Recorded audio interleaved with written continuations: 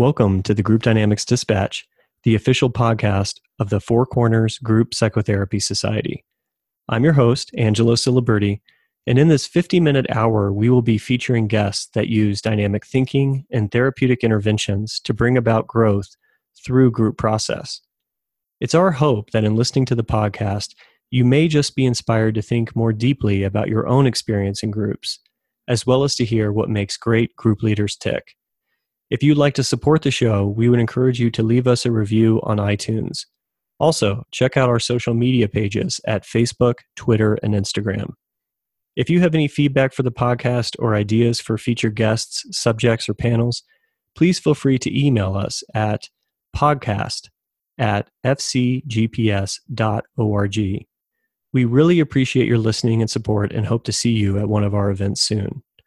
So I'm your host, Angelo, broadcasting from beautiful Boulder, Colorado, and I'm inviting you to pull up a seat, lend an ear, and hear about what's happening in the ever-evolving circle of group dynamics. So today on the Group Dynamics Dispatch, we are very excited to have on Dr. Jason Seidel. Dr. Jason Seidel is the director of the Colorado Center for Clinical Excellence, a multi-provider practice in Denver and Greenwood Village devoted to feedback-informed therapy and outcomes research.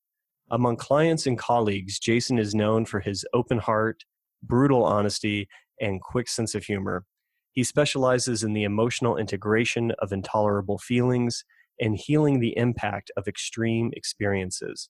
Jason and the other therapists at the Colorado Center offer group therapy for adults and adolescents. And Jason has been a recent Institute presenter at the Four Corners Group Psychotherapy Annual Conference. Welcome to the podcast, Jason. Thanks, Angelo. It's wonderful to have you on. Well, it's good to be here.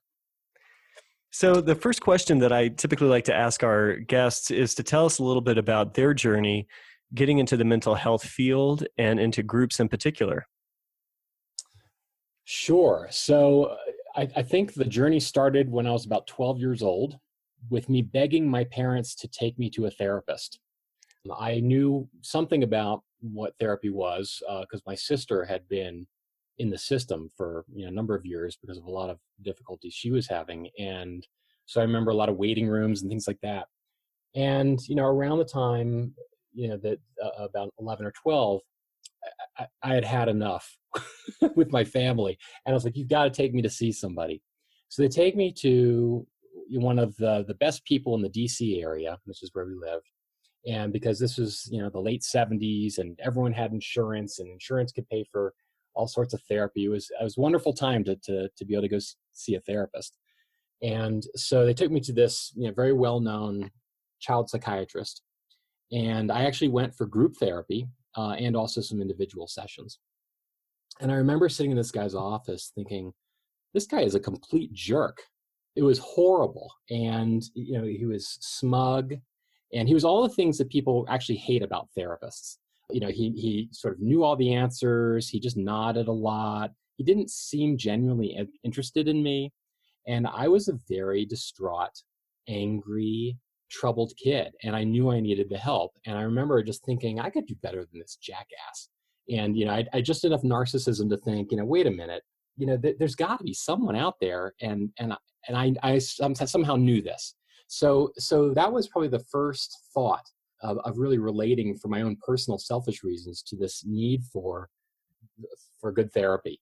And then I had a great experience with a psychology teacher in high school who really kind of relit the fire. And also happened to finally, after 2 useless years with this guy, wound up seeing a fantastic therapist in high school who was the opposite model, right? He was like, oh, this is what it's about. And, very empathic and fun and gave me a lot of freedom to be who I was. And so I felt very accepted. And this was the stuff. I mean, that was actually helpful. And as far as I'm concerned, as part of how I survived and wound up as a therapist and not dead or in jail. So it was, I really on a personal level got the power of therapy for turning someone's life around. And then after that, it was, psychology major in college and doing my training and then hoping I was going to be good at it. Mm-hmm. Well, it's such a fun story, Jason, because it really highlights how the importance of feeling welcomed by the therapist, and also the therapist inviting themselves into the process without having to be so rigid. Yeah, and especially as I found out later in my failed attempt to be, an adolescent psychotherapist, it's a really unique skill set, and one that I did not have, as it turned out. But yeah, he really did have this fantastic capacity just to be present in the way that a teenager really needed that. Hmm. Present and playful. Yeah. Hmm. Yeah. It's also so it's wonderful to hear that group got to be a part of your experience from the very beginning. Yes, actually, with both therapists, because I was in group for the second therapist as well. I mean, in DC, group is definitely a major phenomenon, and everyone's in some sort of group therapy. It's very prominent in the culture there. That's excellent. Just so integrated into how things are done. Hmm. Yeah. What were your experiences like in group early on? Well, certainly in the first case, I felt like there was no there's no real connection or bond with the kids, and with that first therapist, and it was just sort of reenacting the sort of the loneliness I think we all felt, because it never really gelled. It never was really that safe. We didn't know what to do. We were all kids, and so without that leadership, it just sort of foundered. But because we were kids, we were just going to stay. If we were adults, we probably would have bailed out. But the second group was really good because the kids were very different. We were all very different in our. It was very much like the what was that movie, Breakfast Club, where you've got Yes. like the jock and the nerd and the geek and the and the stoner and that sort of. And so that was sort of what the group was like. And again, it was a wonderful way to experience that we can all be real and find a way to connect and transcend the superficial differences, and support each other through some really difficult times and some heroic moments that we each might have experienced and that sort of thing. Wow, what an incredible experience to have as a teenager. I'm just thinking about my own experiences as a teenager and thinking about how incredible it would have been to have had a context where I got to connect with people outside of those kind of social roles, letting them go and actually seeing the human underneath. Yeah. When it's such a stage in life where the role can just feel like everything. Yes. And the funny thing is, as a teenager, I didn't, what you just said is so perfect, and I agree with it completely. But as a teenager, you have no concept of that. You just know you're going to group and it's cool and you are appreciating it on some level, but you don't have I didn't have a sense of the import, and the profundity of it to have that space outside of that narrow role I was in socially. But it certainly had an impact on me for sure. Hmm. Hmm. And then from there, you started studying psychology clinically. Yeah, so I went through the typical process of being a psych major in college and wondering what does this have to do with therapy? Because it was all about the science and the brain and cognition and behavior and experimentation and that sort of thing. So I was wondering when do I get to the clinical part, which is a very common experience in the undergrad. And then I was lucky enough to have a couple of really cool clinical experiences along the way, which the first was that one of the psychology professors required some sort of field placement for the undergrads. And so the psychology department at my college, at Reed College in Portland, partnered with the crisis hotline. And so I was able to do 2 years of interning or field placement at the Portland Metro Crisis Line, on the graveyard shift, which is where a lot of the psychological crisis, trauma, suicide, homicide kinds of calls come through. So at a pretty young age, I got to deal with some pretty frightening, painful, very difficult kinds of problems over the phone. And so that was one experience. And then the other one was that Reed College was known in the day. I think it's less known for this now, but it was a very tough liberal arts college that had a very, very extreme spring festival full of drugs and dancing and that sort of thing. And this was in the era of Nancy Reagan and Just Say No, and federal funding was being pulled from colleges unless they had a really clear, explicit drug policy.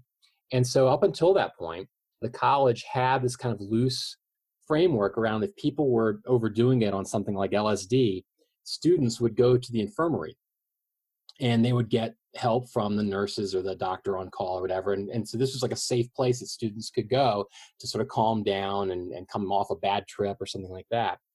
And and so during this just say no phase, they had to stop doing that. They weren't allowed to do that. They would have to call the police. So the students took it upon themselves to start an organization called Karma Patrol.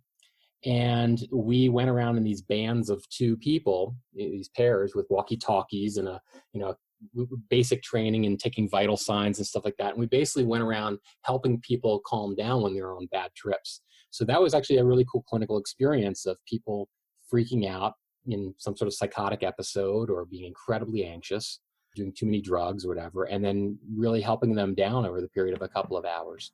So that was my early training. Well, that sounds like incredible training. I mean, just for you guys to really take it upon yourselves in order to find a much more skillful, compassionate way of relating to people that are in kind of extreme states, that's really inspiring. And it also it was a good teaching moment for me about how important context is for the healing, because the last thing these students would want to do is go to a hospital or an ER if they didn't have to, because it would be even more terrifying based on what these kids were on. And so just being in a calm environment with their fellow students, it was we could see how much that was part of what was calming. When people can come into a session with a therapist and they're not being looked down on from this sort of clinically detached, overly professional kind of stance, it can feel much more soothing and safe to open up. So that was kind of cool to learn about that in Yeah, college. just the way you guys immediately established safety, just as really almost being a peer. Yes, right. Mm-hmm. Hmm. Well, and something else I'm struck by is that you were having such phenomenal real world experience to kind of offset what could be very cerebral or dry or research based kind of learning in the college. Yeah, that was really helpful to keep me interested, because I was wondering, like, okay, when do I actually get to find out how this stuff really works and whether I'd want to do it or I'd be any good at it, that sort of thing. Hmm. Well, and it makes something come to mind, which I actually would love to come back to or to kind of keep as a thread, which I think people tend to gratify, especially in this field, towards either being a clinician or being a researcher. They're Hmm. kind of two different skill sets in a sense. But you have really found a way to blend those two in a way that's very, very potent. And I'd be really curious to hear any thoughts that you have. Not that we have to go into this right now, but at some point to really kind of talk about that those can be very different skill sets or different ways of thinking and relating to clients, and how how a clinician kind of manages those two different specialties in a sense. Yeah, that is an important thing to get a handle on, I think, because as much as the research can inform what we're doing, it can also be used as a kind of club, Yes. where I'm going to beat you over the head with what should be happening in here because this is what the research shows, which is a really unfortunate way that the research often gets used in the room. Indeed. But kind of coming back to your story, it sounds like you're having this experience at Reed College. You're both in school learning clinically and research-based information about these different things, but you're also having real-world experience with people in extreme states, both just in their lives as well as over the phone. And it seems like all of those different kinds of things are impacting you and shaping you. One of the things I also know about you or have learned is how important the men's movement was to you and getting involved in the Mankind Project. So I'm just curious, when does that start to come in, and how does that influence you clinically? Sure. Yeah. It's I wound up getting involved with the Mankind Project, for several years back around 2000s when it started, because I had a couple of friends who I went to college with, and who were sort of spread out, different cities, and they had both done this men's weekend experience, and were talking to me about it, just completely independent of each other. They were not talking with each other about it. It's just so happened that they both did it around the same time in these two different locations. And I'd done a lot of therapy, personal therapy by this point, and I always liked trying new experiences and going a little deeper to understand myself, and it sounded extremely intense and really different, and like a large group process, like a large group experience, and I had some real I'm a pretty skeptical person. I have authority issues. I tend to, when I hear about things like that, to dig around a lot and ask a lot of questions, because I just tend to not buy into stuff like that too easily. But they were, encouraging me to learn about it, and we're having conversations about it. And so I decided, at this point I was getting close to getting married and thinking more about the future, having children. What kind of father was I going to be? What was I going to bring into my role as a dad from what my childhood had been? And I was starting to imagine that this might be a place to dig around in that part of me, to explore what work I still had left to do around intimacy, parenting, and what it means to be a father, for sure. And so that's how I wound up signing up for this weekend in 2000. And my experience, it's interesting because I've talked to a lot of different therapists over the years, men who are either psychologists or other types of therapists who've done this Mankind Project stuff. And basically, for those who aren't familiar with it, there's sort of two main components. There's this weekend retreat kind of experience that people do. And then there are these ongoing men's groups that are sort of self-run and free. And, the whole thing is a nonprofit kind of entity. And so sometimes men will do this weekend retreat just so they can get into one of these men's groups. And so that wasn't me. I actually wanted to do this crazy weekend that I didn't really know much about. And then I would, see from there what I thought of it.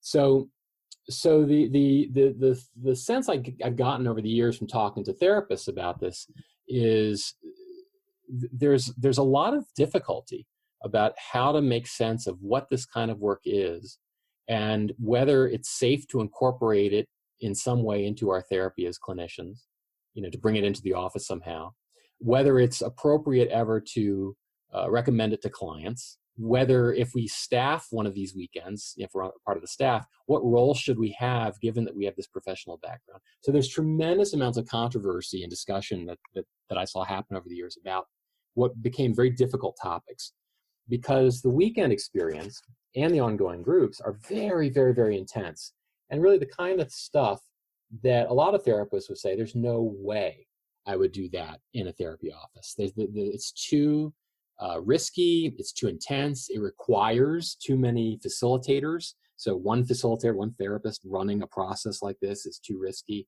because on these weekend experiences, and even in the men's groups, in the beginning, there's often multiple facilitators helping and creating a kind of safe container. So it's a very unique kind of experiential work. I think it's a kind of therapy. The organization certainly would not say that, wouldn't call it therapy, but it has a lot of therapeutic elements to it, I think. And although the leadership is not made up of trained therapists. And so personally, I found the whole thing really useful, very, very intense and rich, and for me emotionally, very meaningful for me. And at the end of it, I felt like, okay, I want to do this ongoing men's group, and I wound up in this men's group afterwards for about 7 years. No kidding! Wow. Mm-hmm. And again, peer run, by just men who had done this kind of work before, and very meaningful work. We, a lot of stuff that's Gestalt based or psychodrama, a lot of different sorts of methods and exercises that are designed to stir up different sorts of deep experiences and emotions and that sort of thing. Well, and would you be willing to kind of paint a picture for listeners that may not be familiar with the Mankind Project, or what happens on one of these weekends? You mentioned it's so intense and it's very experiential. Could you paint a picture of what some of the exercises may be, or how group is leveraged, and what facilitation in that kind of context looks like? So I think what the best I could describe it is that, and this is going back to when I did this. This is almost 20 years ago now. But I think it's probably very similar now. And that is that, there's maybe somewhere between 20 and 30 men who go up to this weekend. And there have been urban versions of this done in New York City. They do this all over the world. And so different settings have different sorts of trappings to them. So in Colorado, it's up in the mountains, right? So one way of thinking about it is, this is a group of about 30 guys who are all carpooling to get up to the site on the mountain, don't know each other, just collectively drive up in their vehicles to get to the site. And you get to the site on Friday evening, and very, very quickly, within a few seconds, you realize this is going to be an extremely serious thing where you don't know how many, but there's clearly a very large number of staff who are waiting to facilitate some sort of weekend process. And so it's, again, not like a seminar or lectures or workshops. It's a completely immersive process where something very different is happening here. And it's meant to be very theatrical in some ways. It's meant to be like very somewhat otherworldly in terms of the way people are acting and the way people are being carried through this sort of series of exercises. And again, for the professional listeners here, it's really a lot of different psychodrama and gestalt kinds of exercises around visualizations and activities that are meant to leverage the fact that it's a group and the fact that there's so many people all focused on the same person at once, let's say, who's speaking, to create a kind of social pressure to open up. So hopefully a benign social pressure, but a pressure that makes it safer to be more emotionally vulnerable. And so this whole situation becomes a kind of holding environment where people are really encouraged to take risks and to go more deeply into their process and to share that with other people. Right. Exactly. Mm-hmm.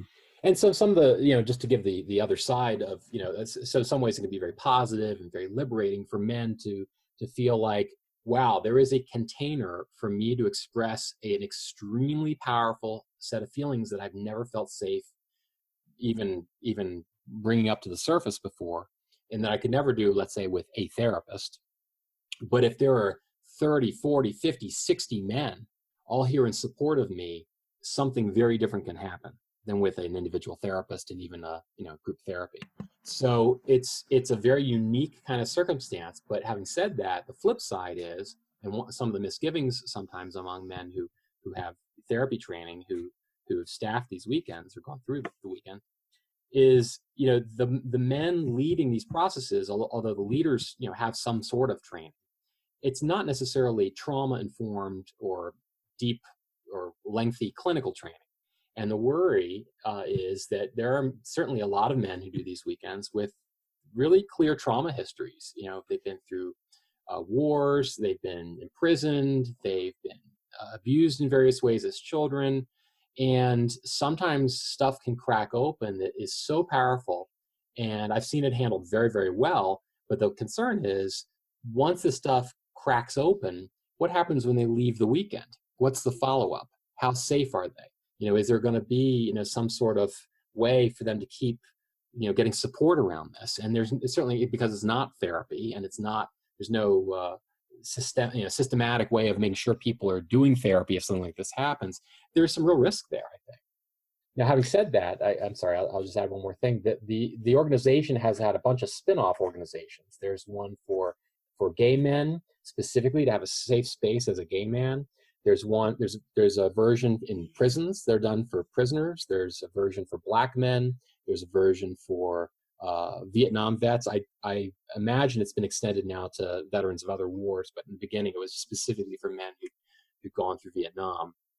So they have all these different ways of trying to create these sub-containers for different specialties or different kinds of safety for men to do their work. So I imagine, for men who are in prison or men who've gone to war, there's enough safety in the process that they can, deal with some of that trauma. But having said that, it's, it gives me some pause.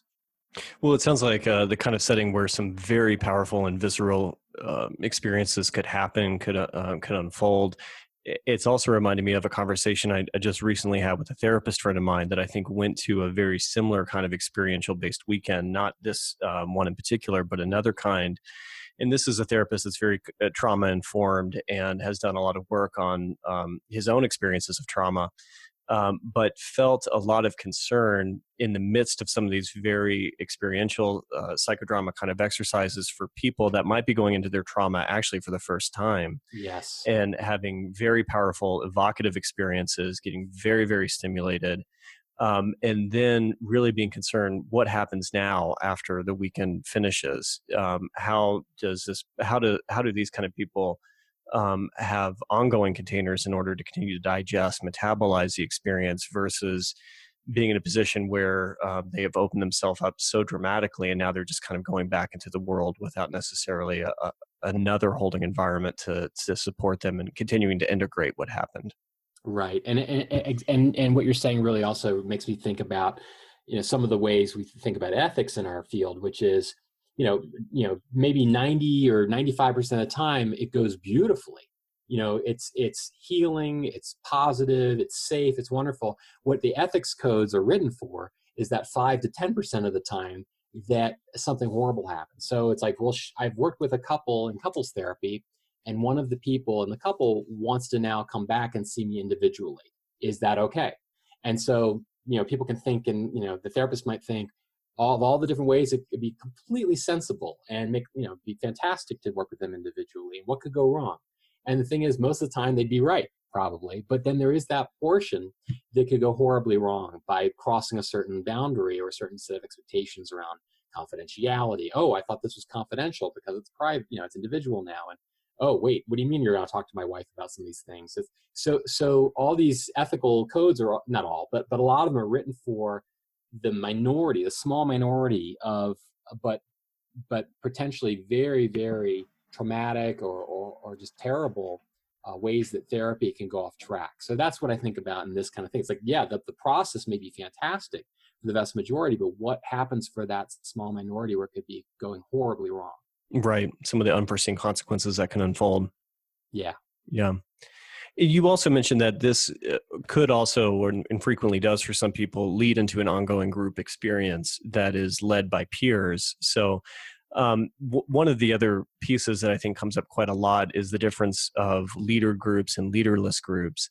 And even when there's a rotating leadership with peers, for example, and I'm just curious, any reflections that you have based on having been in that experience. I think you said you were in that kind of group experience for 7 years. Is that right? Yeah, that's right. And any thoughts in terms of how you see either rotating leadership or lack of leadership affecting the group process? Yeah, I think that like group therapy, a men's group like this can be really affected by the unique makeup of the members, right? So different men's groups are going to have a different personality to them, just like different therapy groups do. But in the Mankind Project in particular, each men's group, and I think this process has evolved over the years, but basically men who finish that weekend experience and begin the sort of ongoing group process go through a kind of training about how to run a men's group, how to, what are different stories and processes and different ways of, of organizing and ritualizing the group process. So it is a kind of ritualized process that has a particular order to how one does things. And the ritual is meant to evoke and create more of that sense of safety or brotherhood, and there's this familiarity, and maybe like an AA group where you can Yeah. go to an AA group anywhere in the world and you're going to see a lot of the same elements and the same kinds of language, and that can create a kind of sense of safety and belonging. And it's the same kind of idea. So that is part of what creates the ongoing container, is this ritual of how we begin by checking in a certain way, and we do a kind of work, and we check out a certain way, that sort of thing. And then teaching some of these exercises, which again are somewhat therapy-like in nature, and whether it's inner dialogue kinds of coaching or these Gestalt exercises and things like that. And so Yes. once the men go through this initial training over a period of maybe 12 or 15 weeks, then they are sort of set free to either continue as a group, or maybe they scatter into joining other already ongoing groups to do that. And then then the individual groups the culture can evolve, and it can become more social and or they might have a service project that they all do together because they're getting kind of bored of examining their wounds. So it's like, okay, now what are we going to do? Because we've supported each other through all sorts of stuff over the years, but it's getting kind of dry. It's getting kind of boring, and we don't want to just be about like complaining, or it's not always about us. So maybe we want to do something of service for the community or something like that, or we'll start doing a wine tasting thing once a month or something. So that's the beauty of the self-run group, is that group can kind of keep evolving in a way that serves the members. There is this sort of common wisdom and set of skills that they can draw from to run the group.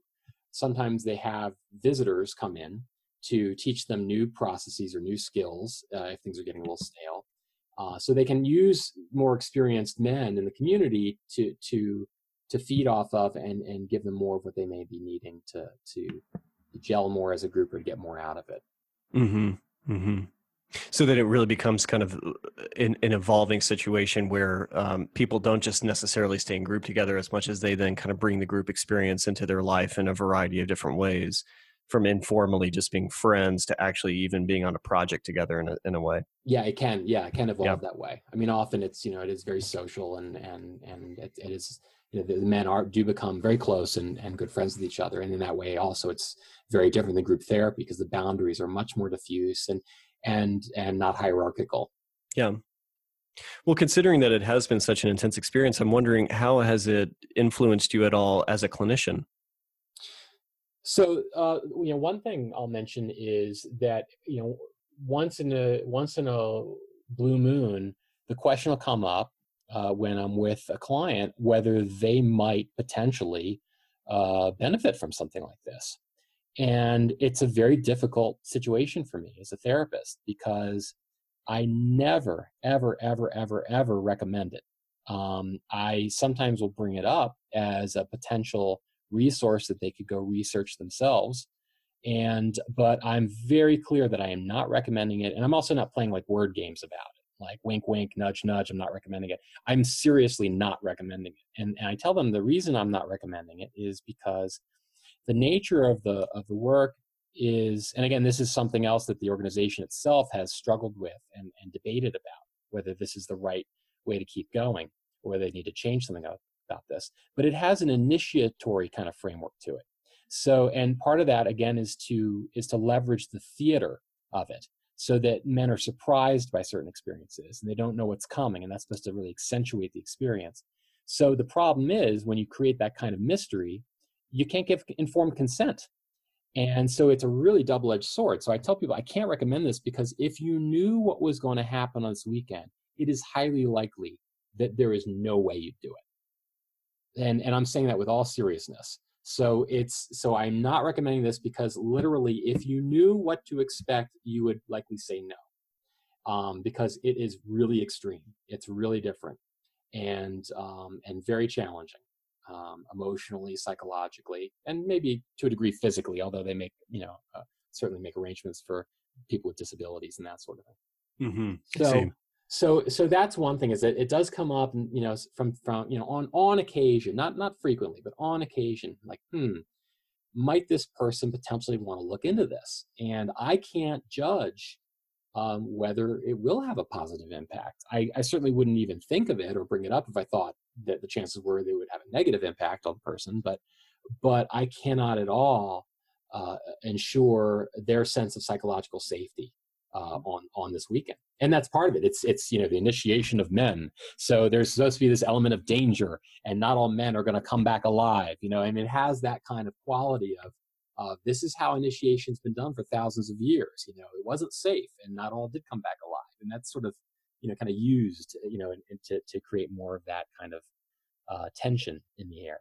So that's one piece, and then another piece is, in some ways, I think that I really enjoyed and got a lot out of some of the psychodrama kinds of work that they do there, and I've had other kinds of experiences of doing more experiential exercises in group settings, and they can be very, very powerful. And so they really do have a really rich collection of these stories and exercises and processes that, even if I don't use them directly in my clinical practice, They, for instance, made me more oriented. That, and actually also work I've done in working with teenage boys in a mentoring program, it made me much more interested in storytelling as a healing process. And there are some really amazing stories and fairy tales that really can impact people really deeply when they hear them, and really cause them to resonate and see themselves and their struggles in a way that is heroic and healing. So that was an influence as well, I think. Absolutely. And what's coming to mind is also just the inherent power of within the group therapy context, hearing other people tell their stories and the amount of work that gets generated and done for a person just even listening to that, let alone being in the position of actually telling the emotionally significant story of their life. Absolutely. Yeah. Yeah. Well, I'd love to switch gears a little bit and to talk about your research and the way that you've developed, I think, your own instrument, the feedback informed treatment, FIT. Is that right? Yeah, that's right. And would love to hear you talk about what it is and how you see incorporating research and ongoing feedback as supportive to the group process, and how you incorporate the data in your thinking as the group leader. Sure. So remember that I got into this whole field partly through really, really bad therapy experiences. And part of my mission as a therapist is to give people the opposite of that. People never leave a session or certainly a course of therapy feeling like that guy does not know what he's doing. I could do a better job than that guy. I don't want people to feel like I felt as a kid. And and I mentioned that I've got issues with authority, and I have issues with people using research in ways to hit their clients or each other over the head to prove a point. And so a lot of skepticism about authority and using things to leverage authority. And so the same thing is true for research. I originally thought I would be more interested in psychopharmacology, and as I was really getting an education in the deeper research on psychopharmacology, I was seeing how much BS there was in terms of what the actual research findings were, and then how those findings got translated into popular press, like Time Magazine or something like that, where people were getting an impression about the effectiveness of these drugs, which was not borne out by the actual research that the articles were supposed to be based on. And as time went on, I did some research at the National Institute of Mental Health before graduate school, and I got to see firsthand that there was some really, really interesting research happening, but also some really questionable methodology that could really steer the results in the direction the researchers wanted the results to go. So I was learning a lot about how statistics could be abused and methodologies could be abused in order to generate the outcomes one wanted. So that fed, again, the skepticism. As I'm finishing graduate school, I come across these guys, these three men who are all working together, developing what is now called FIT, and feedback informed treatment. And they were skeptics too. They had a whole thing about authority too. They basically were tired of therapists who were resting on their own laurels, or on the fact that they were doing research-based work or evidence-based therapy or that sort of thing, and not really being accountable to their clients for their actual outcomes. And so they were really interested in generating much more person-to-person accountability in the session between the therapist and the client, and not assuming that because people were using the state-of-the-art therapy of the day, that they were actually doing anything useful in the room with the client. And that's often how empirically supported treatments are used. Let's see, I'm doing empirically supported treatment. Meanwhile, your outcomes might be terrible locally, in your own office. So I really liked this idea. And so just the concept or the philosophy of it intrigued me, having more accountability to the client. But I was really skeptical of their method too. I didn't know whether something really simplistic, like asking a few questions about well-being, was really going to tell people or tell a therapist how a client was really feeling. What if they're unconsciously anxious and consciously they're pulling themselves together? What are they going to say on this form? So how accurate can all this stuff really be? So I debated and I read and I argued and I read some more and went to workshops and conferences for about 4 years actively, until I finally was convinced to try it and see what would happen in my office. And I tried it with some clients who I'd been working with for some time already. So I thought they would be pretty safe and tolerant if I did this thing that they felt was really stupid or intrusive. So I introduced what I was doing and said, would you be willing to fill out these questions about how you've been doing in the last week, and also how the session's been going today, because I want to see if I can learn something from you about what might be better than what we're doing. Just try to introduce it however I did. And I found within about a week that I was starting to get, on rare occasions, maybe once or twice a week, something really surprising would happen. And I'd get a piece of feedback that I was not expecting at all, that the nonverbals, the verbal communication was telling me one thing, and on this silly little paper form, they would say something completely different. And I'd ask them about, so wait, help me understand, because, for instance, you were talking about how incredibly lonely you're feeling right now, or depressed. And on this form about your well-being, it says things are going great. Like on a scale of 0 to 10, you're like a 9. So how does that go with all this other stuff you're talking about in the session about how desperately alone you are? And then that would open up a whole conversation about the false self, or the masks that they are so used to wearing that even on this form, they would answer inauthentically. But then we got to talk about how it's showing up socially. So there's all these different really cool conversations that were coming out in all sorts of ways from the forum. So that's how I got started. And then through that, I also wanted training other clinicians and doing some research and that sort of thing. Oh, wonderful. It's so interesting because what I'm wondering about is then how you take these forms that people are writing individually, and then you kind of reincorporate that information in the group therapy session. So are members aware that how they fill out the form could be used or will be used actively by you in the group therapy session to disclose and to share and to ask questions about their involvement? Yeah, so in group therapy, we use them in a very particular way, and that is that in the beginning of the session, they fill out the ROSE form, which is 3 questions about their well-being in the past week. And those answers are not shared with the rest of the group. They just do that privately. And I keep track of that, and they're aware of why, and how I use that to check in and see if things are getting better, and if not, maybe something needs to change about the therapy. And that's used more actively in individual therapy, where I can very specifically point to, hey, we've been working together for quite some time. It looks like things are getting worse as we're going along here. Is there something you want to tell me about that? So in group therapy, I'm not going to bring that up in the group context. I might do that offline with somebody if I'm particularly concerned about something, but I'm just tracking again for general accountability about whether the group is effective. And then, so they do that at the beginning of the group.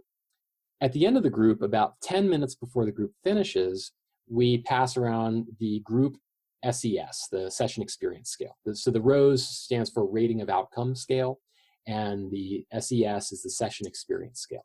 So we have a group version of that has specifically group-oriented questions for group process.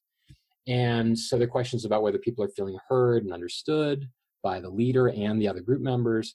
A question about cohesion, whether people are feeling like the group is working well together, even if sometimes they don't get along or there's arguing and that sort of thing. So there's 3 questions about that. So everyone answers those questions, and then I ask them to go around and just give me their scores for the 3 questions. And the score can be 0 through 10. So the first person will say, 8, 8, 9. And the next person will say 9, 5, 7. And we'll just go around and just do the numbers. And what the group will then do is they will typically orient to the person who had a low score on something. They had a 5. That's a low score for the alliance and among the group members. And so people will say, hey, Fred, what was that 5 about? So it gives people an opportunity to check in about something that they might have otherwise left the room holding in a way that could be weakening their sense of cohesion with the group, or might make them feel like they're not really being heard. So it gives an opportunity to have a little closure, or at least to touch on something that a person would have otherwise kept to themselves, maybe not shown up for the next session because they were feeling disappointed or really bad about something. And so the group gets to talk about that for a few minutes, just to touch on what might come up around those themes. And then we leave it to the next session. And then in the next session, once they do the rose form, the well-being form, I show them a graph of each person and how they're experiencing the group alliance, the group cohesion. So it's a graph, an ongoing graph over months of how has the group been working together. And individually, if someone is plummeting from, in a certain session, and that's a nice reminder of, hey, whoa, last time this person went completely off the rails in terms of how they were experiencing the session. Should we follow up? Hey, are you okay, Fred? What happened? What was that like after the session ended? So it helps the group stay together and not drop anyone if someone's having a really bad experience.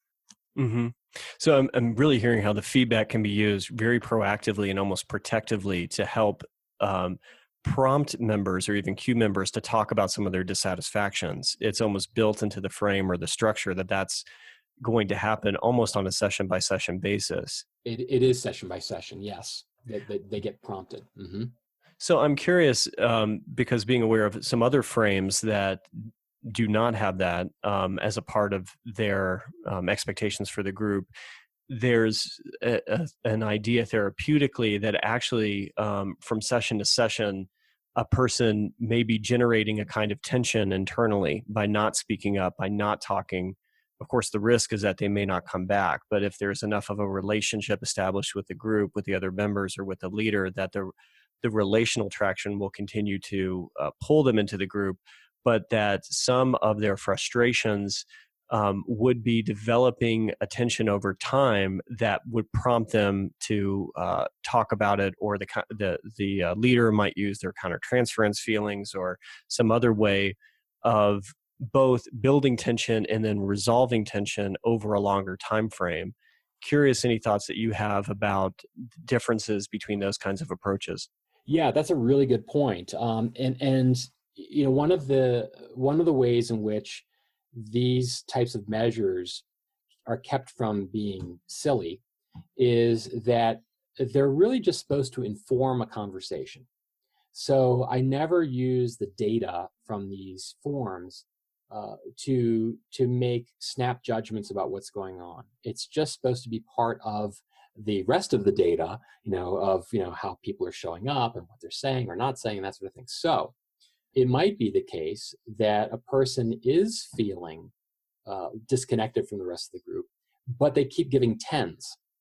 Everything's perfect. And just as in individual or couples work, I might be prompted to say at some point after some time has gone by, I'm curious about something. On the group session scale, it sounds like things are perfect every time, and I'm really wondering if that's how you feel.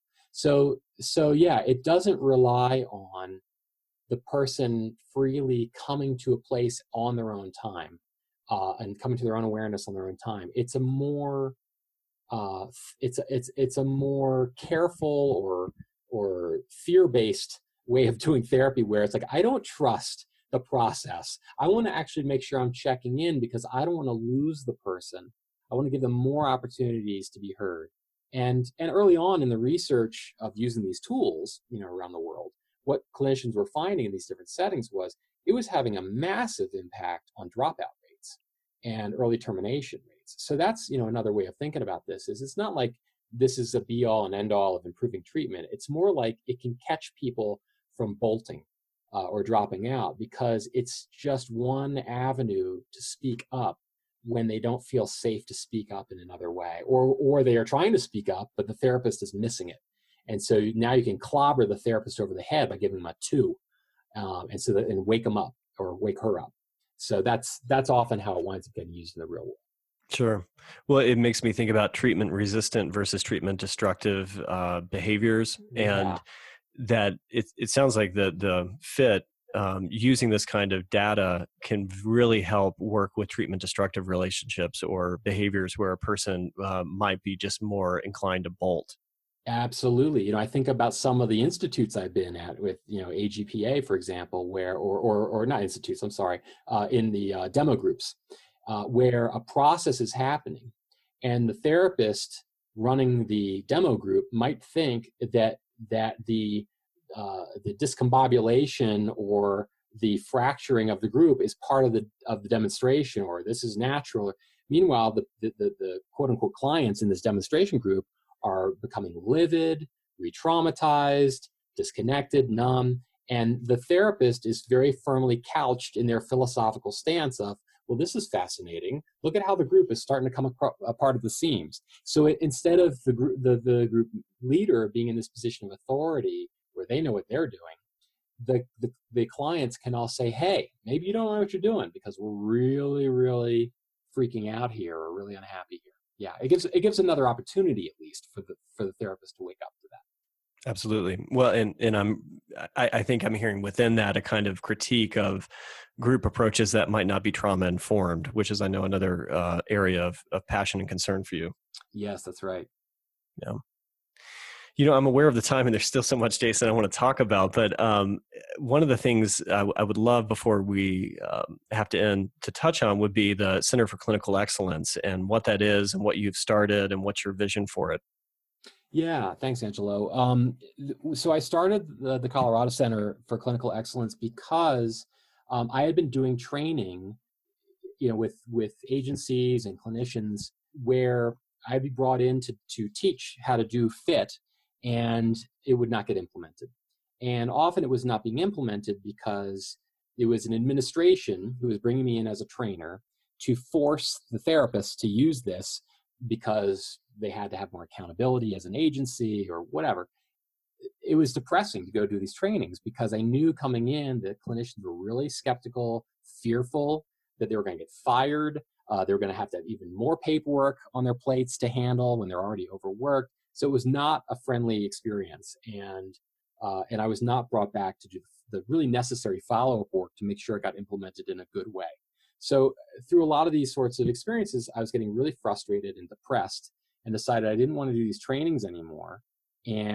But I really believe in the process and how helpful it could be to clients. So I decided, why not just train my own people? Why not have an in-house training group where I can make sure that this stuff gets implemented in a good way? I had already been doing some work on some of the statistical methodologies that needed to get cleaned up. So I thought that's cool. I can have more data to use to develop some of these better ways of doing the statistics. And so that's how I started the group, is to have a feedback informed practice where people can be very different in their clinical approaches, but we all share this same philosophy of accountability and excellence to make sure we're doing good work. Mm-hmm. So actively leveraging research as a way of gathering feedback and really on a session by session basis, gauging where the therapy is and what kind of outcome you're headed towards. Yes, because as it turns out, with all the research that's been done on therapy outcomes over the last couple of decades, what keeps showing up over and over again is that all data are local. All evidence is local. So you can have, clinicians say they're doing evidence-based practice, but if they're not collecting their own evidence, they aren't doing evidence-based practice, because it turns out that the difference in effectiveness between clinicians is much larger than the difference between different bona fide therapies when they're compared head to head. So people are thinking they're doing evidence-based practice, but they're not. They're borrowing someone else's evidence, the clinicians in that study who are doing the therapy. And they're thinking, oh, then if I do the same practice, the same kind of method, I'll get those results too. And that's not how it works. That's not what the research shows. So all evidence really has to be local. It's a dangerous assumption. Yes. Yeah. Yeah. And so what forms of therapy do you guys offer at CCE? And if somebody in the community were interested in following up with you or finding out more about CCE, how could they do that? So the best way to follow up with us is to go to our website, which is thecoloradocenter.com. And that will tell people more than what they want to know about each of us. And in terms of what we do, it's really variable. Some of us do cognitive behavioral therapy, briefer solution-focused therapy, psychoanalytic therapy, existential, body-centered therapy, child therapy, including play therapy with very young kids, couples therapy, DBT, is one offering, different forms of group therapy for different ages, art therapy for girls. So there's a lot of different things that we're doing, and that's part of what we try to pride ourselves on, is not getting too hung up on one method, because we know that different methods work for different people, and we really want to have a nice wide offering of the kinds of things that we can do. Mm-hmm. Fantastic. It's wonderful to hear about so many different modalities under one roof, but also using a feedback approach in order to find out how the work's unfolding. Yeah, it's our next challenge, our growing edge, is going to be on how the heck do we pull all these statistics together? Because some of what we're finding is that there's even more complications than the field is already aware of in terms of how these things can be reported in a good way and in a conservative way. And we try to be very conservative. We actually put our results on our website Ah, and great. for each of our individual clinicians, so we're all individually accountable. And so we can ask, are all of us better than average? And we better be. And if not, we better figure out how to get there. So that's great. And so we've had those stats on our website for years. The problem is, the more we learn about these different ways that the stats can be tinkered with, the more we're realizing, we've got to really figure out how to report this in a way that's really understandable and maybe even more conservative than anyone's doing. So we're kind of at the front edge of how do we get the reporting of statistics about effectiveness under control, because you can basically set it up in such a wide range of ways to show almost anything now. And we want to be very transparent and very rigorous about how we do this. We don't want to wind up embarrassed, 5 years from now, because we were saying, look how effective we are. And oops, we were using a method for showing effectiveness that actually made it really easy to look effective. So that's a lot of the research we're doing right now. Such that there would actually be some transparency or some real coherence behind what those numbers are and what they actually mean. Yes. Yeah. So we discuss in horrible detail on the website how we do it. And we're certainly welcome, we welcome conversations to describe even in more depth how we do our analysis, because we want people to be able to argue about this stuff and use it and keep developing it and making it better. But we're in the midst right now of really doing our next phase of how do we report this in a good way. We keep going through like an evolution with it. Well, very, very rich, Jason. I want to thank you so much for being on the podcast. It has been an incredible honor to interview you, and so much rich material here for us to hopefully continue to talk about. Well, thanks a lot, Angelo. I really enjoyed it. All right. Take care.